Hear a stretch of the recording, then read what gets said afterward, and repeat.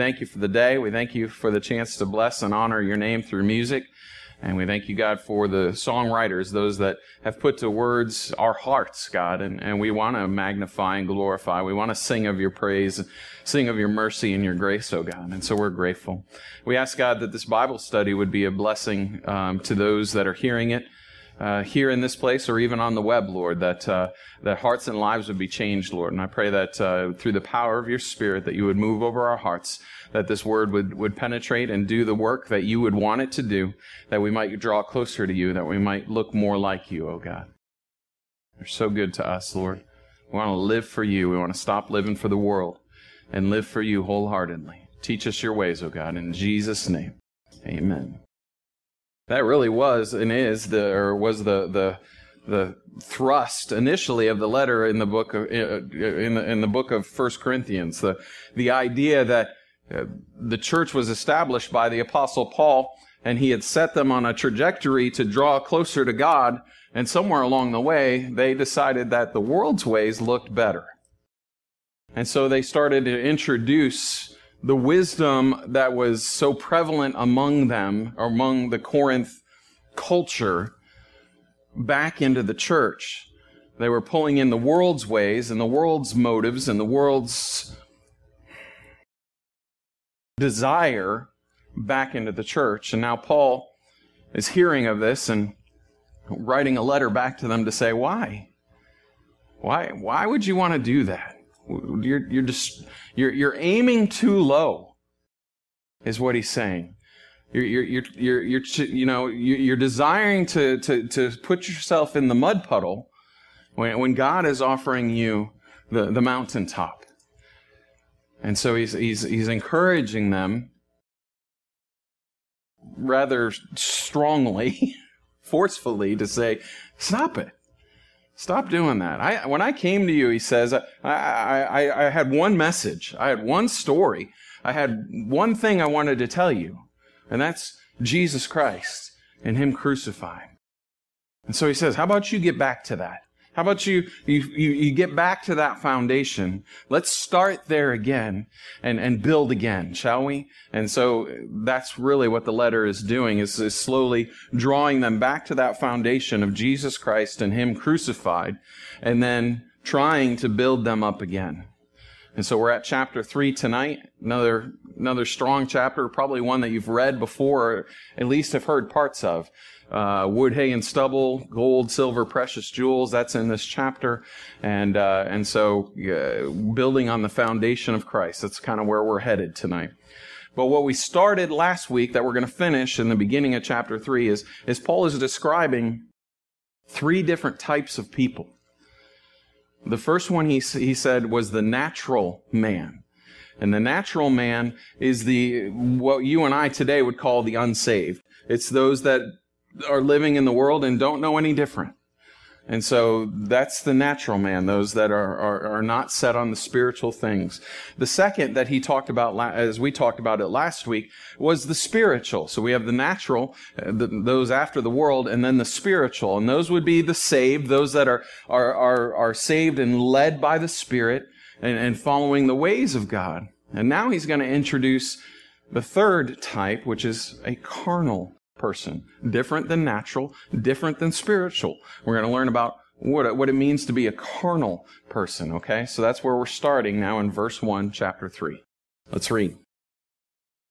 He says to them and to us, "And I, brethren, could not speak to you as spiritual people, but as to carnal, as to babes in Christ." And so he introduces this new term. He's saying, I have to speak to you as carnal people, different than natural, different than spiritual, third type of person. So what is that? Well, that would be a person that should be spiritual, but are rather worldly, or are rather fleshly. And you may have heard the term before. Well, and this is kind of where we get it from. Well, they're just being a carnal Christian. They're being a carnal Christian. And many would argue, and probably rightfully so, how could you do that? How could you be a carnal Christian, chasing after the lusts of this world, and still say that you're a Christian. But that's exactly what Paul calls them here in verse 1. First of all, he says, and I, brethren. Well, you don't say that to a non-believer. A non-believer is not a brother.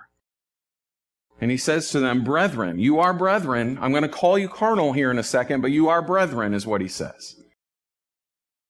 But you are living as carnal as to what does it say at the end of the verse? Babes in Christ. And so these are saved people that have stepped away, forgive me, I don't want to use that terminology, that have set their mind, or their minds have rather than set, they have slipped to the world again. They have, their focus has been changed from the things of the spiritual to the things of the world. And so he says, that's where I have to address you, Corinth. You're so engaged in the culture and you're so wrapped up in the way you want the church to look like culture that I can't address you even as spiritual. I have to address you as carnal. And he wants to draw them away from that. He said in verse 2, I fed you with milk and not with solid food, for until now you were not able to receive it, and even now you are still not able. I like that. That's kind of a backhanded compliment. He says, I did my job, is what he's saying. You guys were babes in Christ, and what do you feed a baby? You don't throw a T-bone in front of a child that has no teeth, do you? Unless you want to see, have some fun. But my mom tells a story of when I was an infant that she had eaten an entire steak and there was the T-bone left, just the bone. And she gave it to me, and I chewed on it for an hour because I liked the taste of meat, and I just couldn't. We did that with KK? I don't even remember that, but well, there you go. That's why she turned out so well. But just because we fed her, no. But when you're trying to nurture and give a baby nutrition, you don't throw a steak in front of them and hope they might gain some nutrition. You start with milk. You start with on the simple thing. It's all the same thing. It's all nutrition, be it steak or be it milk. It's all the same word. It's all the same message, the gospel, Jesus Christ and Him crucified. But sometimes you have to simplify it. I couldn't go back to one of our Sunday school classes, say the second grade boys, and explain to them the doctrine of atonement on a collegiate level. That would be silly.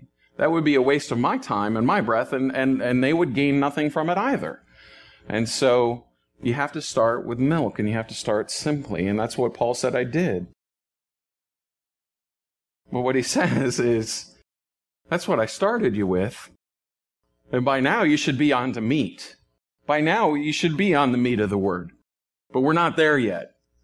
Kind of that backhanded compliment, more of an insult perhaps, just to say, it's time to grow up. We consider it a difficult thing, a hardship, a sadness when we learn of a child that is born with deficiencies, with retardations.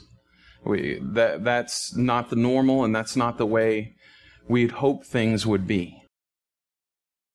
And so they grow up more slowly, or maybe never even fully mature. And I would say what's even more of a travesty is when Christians do that. When they stay retarded. When they say, I'm content on the milk of the word. I'm content just knowing the very basics. I'm content just being here and enjoying, I call it, I'm going to step on some toes, forgive me. CCM, contemporary Christian music, yes. I say CCM stands for cheesy Christian music because most of it is. And most of it is pop psychology that is all about you. Start considering what you're putting into your ears, the songs that they call Christian, that speak more about you than about God, are not Christian. Okay? But cheesy Christian music, if that's your entire diet, you're living on milk. And so, and we have a culture around us, and I'm not saying Calvary Chapel has fought against that tooth and nail since day one, since Calvary was established. We're here to teach the Word. We're here to stand on the Word and continually teach the Word. But the culture around us, the church culture around us, predominantly feasts on the milk of the Word, and that's enough for them. And Paul's saying, there's so much more. Press in, learn, become studious, make this your priority. Leverage everything you have to understand and to know the Word of God. There's nothing more important. You're not going to take your knowledge of rocket science to heaven. God's got all that figured out already, and you're not going to teach him anything. And so while it will gain you something here, a paycheck, and that's a good thing, the things that we take into heaven are the things that you have sitting in your lap in the Word of God. And so there's nothing more important than that book, than the author of that book. But that book tells us how to know the author. And so we leverage everything we have to gain knowledge in Christ, to grow up in Him, to mature in Him, to move on from milk to meat. Stop being babes. Don't stay spiritually retarded. May we make efforts to grow in that. And so he calls them carnal. And now in verse 3, we see why he decides to call them carnal, his proof of carnality. He says, you are still carnal. For where there are envy, strife, and divisions among you, are you not carnal and behaving like mere men? For when one says, I am of Paul, and another, I am of Apollos, are you not carnal? That's interesting. This goes back to the argument, or the thing that he introduced back in chapter 1, that there were divisions among them, some saying that I'm of Paul, I'm of Apollos, I'm of Cephas, I'm of Jesus, I'm the real Holy One, I'm of Jesus. And he's saying, stop it. That's proof of carnality, that there be divisions among you.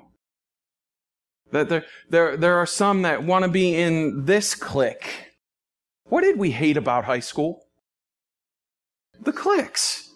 And here we have them in the church at Corinth. Here we have them in the church in America. Here they have them in our church. The thing we hated. I can't hang out with the jocks. I can't hang out with the cheerleaders and the popular crowd because I wear glasses and I'm overweight, or I've got acne, or I've got, issues.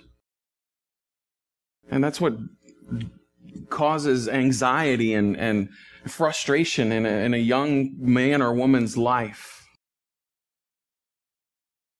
Paul's saying, why would you introduce that? If that's what you hated about high school, if that's what you hated about the world, why would you bring that into church and say, I'm of Apollos, and I'm of Cephas, and I'm of Paul? He's like, that's your proof of carnality, that you have divisions among you, that you think your group is better than other groups, that the part that you're a part of is grander or greater than other groups. Humble yourself in the sight of the Lord. He will lift you up. That there is division is of the flesh. And really what it boils down to is what causes division is pride. It's you saying, I want to be part of this group because this guy's got the fast track to success, to worldly success, to popularity, more likely. And so I want to be a part of that group, and I want to be above everybody else, and I want to look better than everybody else. And so I'll be a part of his group because he's on the fast track. It's pride. Pride causes division. C.S. Lewis would say pride is at the root of all sin. You could look at any sin out there, and eventually you get back to the root of it, and there's pride involved. And so much of today's culture is all about building up pride. They call it self-esteem, but it's pride. And that creates division. And Paul's saying, stop it. Stop it. I'm of this school, and I'm of that school, and I went here, and I'm this is my alma mater. And you know what? I do it. In my life, I do it. Well, this is my favorite pastor. Man, if I could be in his church, oh, I really like this guy. And here's how you can tell. You got pride issues. Here's how I can tell. When I go to listen to Matt Chandler, my favorite pastor right now, the guy I love so much out of the Village Church in Texas, when I go to listen to him and see what he taught on Sunday and there was a guest speaker speaking, I don't listen. It's pride. Because it's the same Word of God. And God has convicted me so many times on that. I'm of the Matt Chandlers. Need to repent. All division stems from pride. Paul goes on to say in verse 5, who then is Paul? Who am I? Who then is Apollos? But ministers, through whom you believed, as the Lord gave to each one. So now Paul is saying, stop the division. Who's Paul? Who is Apollos? They are merely instruments in the hands of God. They are merely vessels being used of the Spirit of God. It is the Spirit as the Lord gave to each one. Paul is merely a servant. Apollos is merely a servant. He's going to go on to say that they're one. That they're just instruments in the hands of the Almighty God. And so we don't set up shop in their camp. We don't say we're affiliated with them. The Lord gives to each one. We don't build men up. He says in verse 6, I planted, Apollos watered, but God gave the increase. As we go out, and Michelle and I, we try to have a garden every year.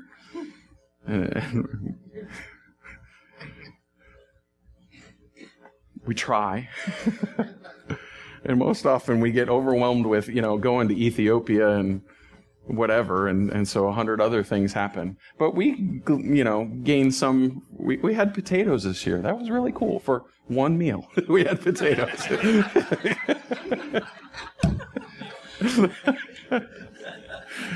We had a tomato the other day, just, And it's not pretty, but that's okay. We get a little bit, okay? The point being in that, as we go out to plant and to water, we put the seed in the soil, and we cover it up, and we till the soil, and we do the work, and we put the seed in the ground, and then we come and routinely water it. But Michelle and I have nothing to do with the plant growing. We can't force that. We can't make it happen. We can't hope that it happens. We can fertilize the dirt, and we can add things to it, but we can't make it become a tomato plant. God is the one that gives the increase, even in our garden, but more so in the life of a Christian. Paul's saying, I planted, Apollos watered, he came in after me and he watered what I planted. But that you grew into anything, church, that you became anything, is not a work of he or I. It's a work of God. So stop saying, I'm with the planter, or I'm with the waterer. Because it could be at the next venture, the planter is now the waterer is now the planter. I don't believe that this is an indication of spiritual gifts. I don't believe that as you look at this scripture, it's God telling you, well, you're called to be a planter, and all you do for the rest of your life is Johnny Appleseed, you go plant those seeds. Singing the song along the way. And then somebody's going to come behind you, and you know what? You're a waterer. You don't ever get to plant seeds. You just come along and you take where other people have planted and you water them. I don't think that's the case at all. Because I think we're called to do both. And when you see a seed that's been planted, you water it as you engage that. And when you see where there's a need for a seed, you put it in. And then you hope somebody comes behind and waters. And so he's saying, I'm not just a planter, and Apollos is not just a waterer. It may be that we're in different positions tomorrow. And so why value those things? Because we're just doing what we're called to do. It's God. It's all about God. God brings the harvest. God brings the produce. God makes the thing happen. God causes the plant to grow. It's nothing that we do. So there's no need for pride. There's no need to set up camp in my camp. Because it's all God. Verse 7 says, so then neither he who plants is anything, nor he who waters, but God who gives the increase. Reiterating the same thing in from verse 6. It's not the planter. It's not the waterer. It's God that brings the increase. And this is Paul's way of saying what Jesus has said and what Peter has said at various times. If you are called to plant, if you are called to water in a moment, if you are stepping up and serving the body of Christ, or even those that might come into the body of Christ, the way you do that is through servant leadership. That's the Jesus style. Is that we, as leaders, we serve. And that's what Paul is saying. I'm just a waterer. I'm just a planter. We are of no consequence. Neither he who plants is anything, nor he who waters. They are insignificant in the grand scheme of anything. They are merely there as servants. This is the capital A apostle, the one that's written probably about half of the New Testament, maybe even more. Pretty important guy in the kingdom of God. And he's saying, I'm nothing. I'm nothing. He's humbled himself, and he's saying, it's all God. All the glory goes to him. All the praise goes to him. Whenever I've been attending Calvary Chapel pastors' conferences for years and years and years, and to a T, at almost every one of them, somebody will say what Pastor Chuck taught to the pastors so many years ago. There are 3 things you don't touch as a pastor. There are 3 things you don't touch as a pastor, and that's the gold, the girls, and the glory. Easy to remember, 3 G's. And he said, as a Calvary Chapel pastor, that's what you need to remember. You don't touch the gold. You don't get involved in and meddling with the money. And you stay away from, and you make every practice of yours to keep yourself from any possibility of evil in between a guy and a girl. Any kind of relationship you keep pure. And then you don't touch the glory. And I think that's the most important of the 3. Because messing with the gold will pull you out of ministry, and messing with the girls will pull you out of ministry, but messing with the glory means you're messing with what's God's. And that's a dangerous place to be in. Just read Kings. We've seen it time and time again on Sunday mornings. You don't mess with that. And so Paul is saying, I don't want to mess with that. God gets all the glory. He's the one that produces the increase. So what am I? Servant leadership. It's a beautiful example of it. He goes on to say in verse 8, now he who plants and he who waters are one. They're the body of Christ, the bride of Christ. And each one will receive his own reward according to his labor. For we are God's fellow workers. You are God's field, and you are God's building. It's a reminder as we went back to the book of Acts, and my theme in the book of Acts, that we are on mission with God. You and I, as followers of Christ, He has invited us into His mission. And the way we say that is we have been commissioned to preach the news, to share the gospel, to make disciples. It's Matthew 28, 18, 19, and 20, going into all the world. You and I have been commissioned. He's inviting us on the journey. And so that's what he says in verse 9. We're God's fellow workers. We're working with Him for His gain and for His glory, for His praise. The planter and the waterer are one. And he goes on to say some interesting insight. As you are planting, as you are watering, you will receive a reward for that. You're going to be rewarded for your labor. That day is coming when you will receive reward for all that you have done. But it's not an issue of those that follow you. It's an issue of the worldly wisdom. And God will judge those things. He's going to go on to say it here in just a couple verses.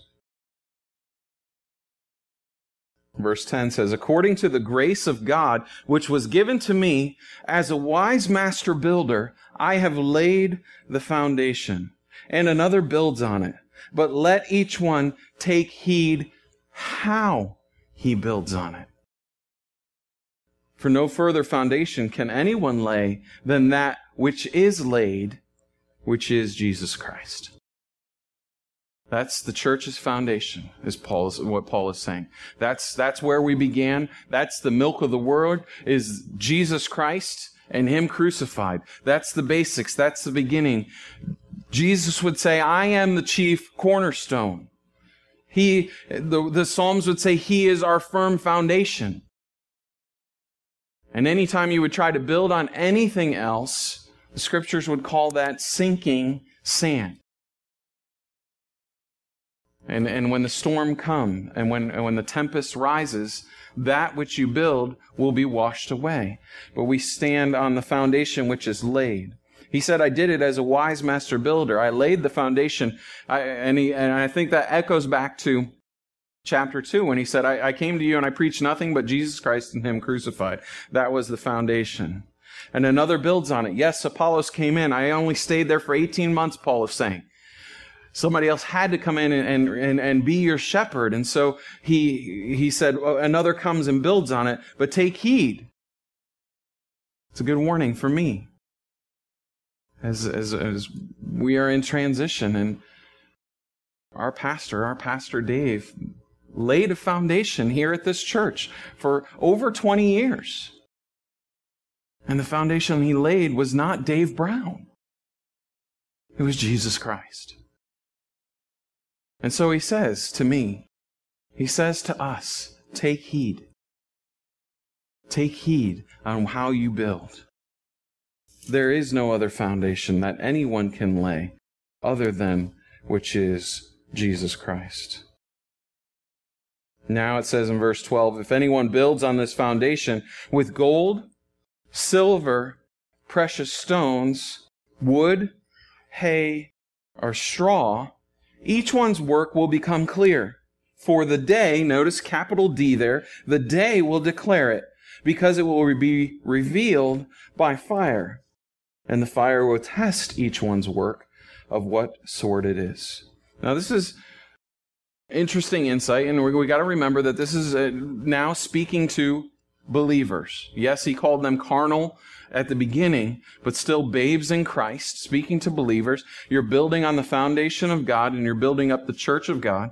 And he's saying there's materials that you have at your disposal to build with.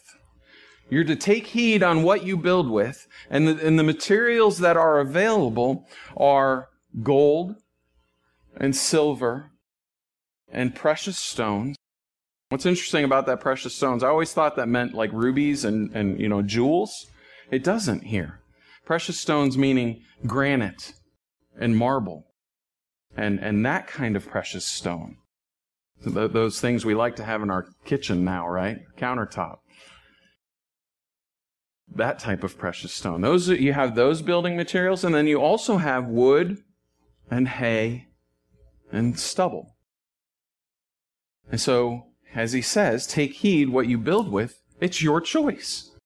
What do you want to build with? And what Paul is getting at here is he's saying, if you want to chase after the wisdom of the world, if you want to follow the course of the world, church, you're building with wood and hay and stubble because that's the best they got. God's wisdom is so much higher. God's ways are so much higher. He's saying, why are you looking that way? Because you're going to use these as your materials to build on. Yes, it's on the foundation of Jesus Christ, but the best you're going to do is a mud hut. or you can use the wisdom of God. You can use what's been given to you, what we learned about last week, the Spirit of God, which dwells in your heart. That's your materials of gold and silver and precious stone. And if you use that to build on the foundation, then that will last, because there's a day coming, a capital D day coming, when it will be tested by fire. It doesn't say that necessarily you will be tested by fire, but your deeds will be. So this is a judgment for believers to say you're going to present your works to a just and righteous God, and He's going to test those things with fire. And obviously, if you have built with wood and hay and stubble, what's going to happen? You're going to get burned up. And you're not going to take those things with you. They're going to end here. Or you have the gold and the silver and the precious stones that stand the test of fire. We'll see what sort of work it is. He says in verse 14, if anyone's work which he has built on it endures, he will receive a reward. After it's gone through the fire, if there's something left, you'll receive a reward. I don't know what that is. I don't know what that looks like. I would venture to guess to say it's probably a crown. And that crown is simply something we will return to Jesus' feet. It's not something you keep and tout and something that you have pride in. It's an object for you to worship your King with. But if it has endured, you will receive a reward. But if you choose to use the wisdom of this world, if you choose to use the wood, hay, and stubble, it says in verse 15, if anyone's work is burned, he will suffer loss. There won't be the reward there, but he himself will be saved, yet so as through the fire. Yes, you're in heaven, but your clothes smell like smoke. You made it through, but you don't have anything with you. Still a Christian. Just what are we building with? He goes on to say in verse 16, now kind of changing the idea or changing the focus even. Verse 16, I've wanted to do a study on the 3:16s of the Scripture. There are so many good 3:16s. Obviously, John 3:16, but this one is pretty cool. 1 Corinthians 3:16. Do you not know that you are the temple of God, and the Spirit of God dwells in you? And that's what we talked about last week in chapter 2. That as Christians, as followers of Christ, as we've received Him, He has imparted to us the gift of the Holy Spirit, the Paraclete, the Helper. Remember, in John, it says, I go and prepare a place for you, that where I am, there you may also be. But I do not leave you alone. I come and I will send the Helper to you, the Spirit. And He dwells inside of us, is exactly what it says. Now we have become the temple of God. We are the building. And the Spirit of God dwells in us. He says in verse 17, if anyone defiles the temple of God, God will destroy him. For the temple of God is holy, which you are. You are holy. The Spirit of God dwells in you. You are holy. Don't defile that. That means when we wake up in the morning, that means when we get ready to go to work, that means when we consider where we want to go on Friday night or do what we want to do whenever, you take the Holy Spirit with you. May the Lord bring that to remembrance the next time you want to click or drink or spend unwisely or not speak when God is prompting you to. You carry the Holy Spirit with you. We do.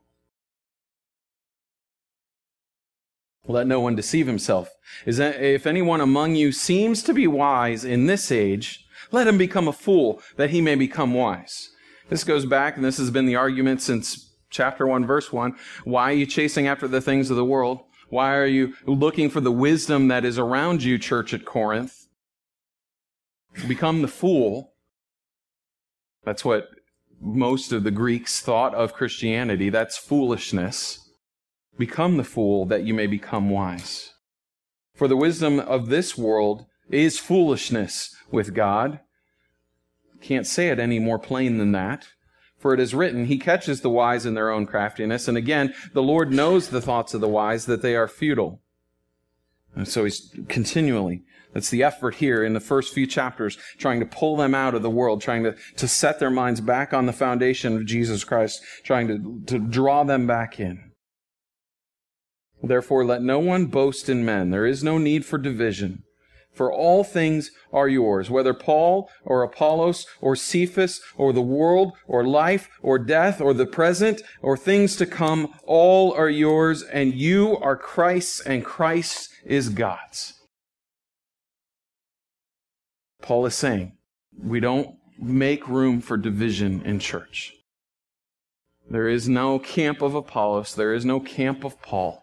There is no camp of Matt Chandler. We are all servants. We are all the bride of Christ, serving one another. And if you have been elevated to a position of leadership in a church body, understand that is to be a servant. Gail Irwin wrote a wonderful book called The Jesus Style. And it is the idea that Jesus said, I came not to be served, but to serve. Now, when He returns, He'll come to be served, because He will be rightfully positioned as the King of Kings and Lord of Lords. But in His first coming, He came as the servant. He is the one that took the lowest of jobs just hours before His death. As I said on Sunday, I can't fathom knowing what He knew, that in mere hours that He would be dead, that He was able to sing a hymn of praise as He closed communion. And in just a few minutes after that, He's in the garden sweating drops of blood due to the intensity of the moment. If there be any way, let this cup pass from me. Nevertheless, not my will, but yours be done. And just before He serves them the broken body and the shed blood, He takes off His clothes and He girds Himself in a towel, and He takes the lowest of low jobs. This was the bottom rung of the servanthood, and He washes the disciples' feet. That's our example, church. Called to wash His feet. Wash their feet. Serve. Love. Paul's saying, forget the divisions. Forget everything else. All for His kingdom. All for His glory. Build with gold. Build with silver. Build with precious stones. Stop chasing the wisdom of this world. That's what we're called to do. We'll press on and continue on in 1 Corinthians, but may the Lord pierce our hearts with this message tonight. Amen? Let's stand, let's close in prayer. Lord, it's when we humble ourselves before You that we can bring You the most glory. And so we recognize it's not by might nor by power. It's nothing that we bring to the table, O God, but it's by Your Spirit. So You say. And so, Jesus, we ask for more of Your Spirit. Fill us to overflowing, God, that we might honor You and that we might serve others. We bow our hearts before You, O God. All of our days are for You, O God. In Jesus' name, amen.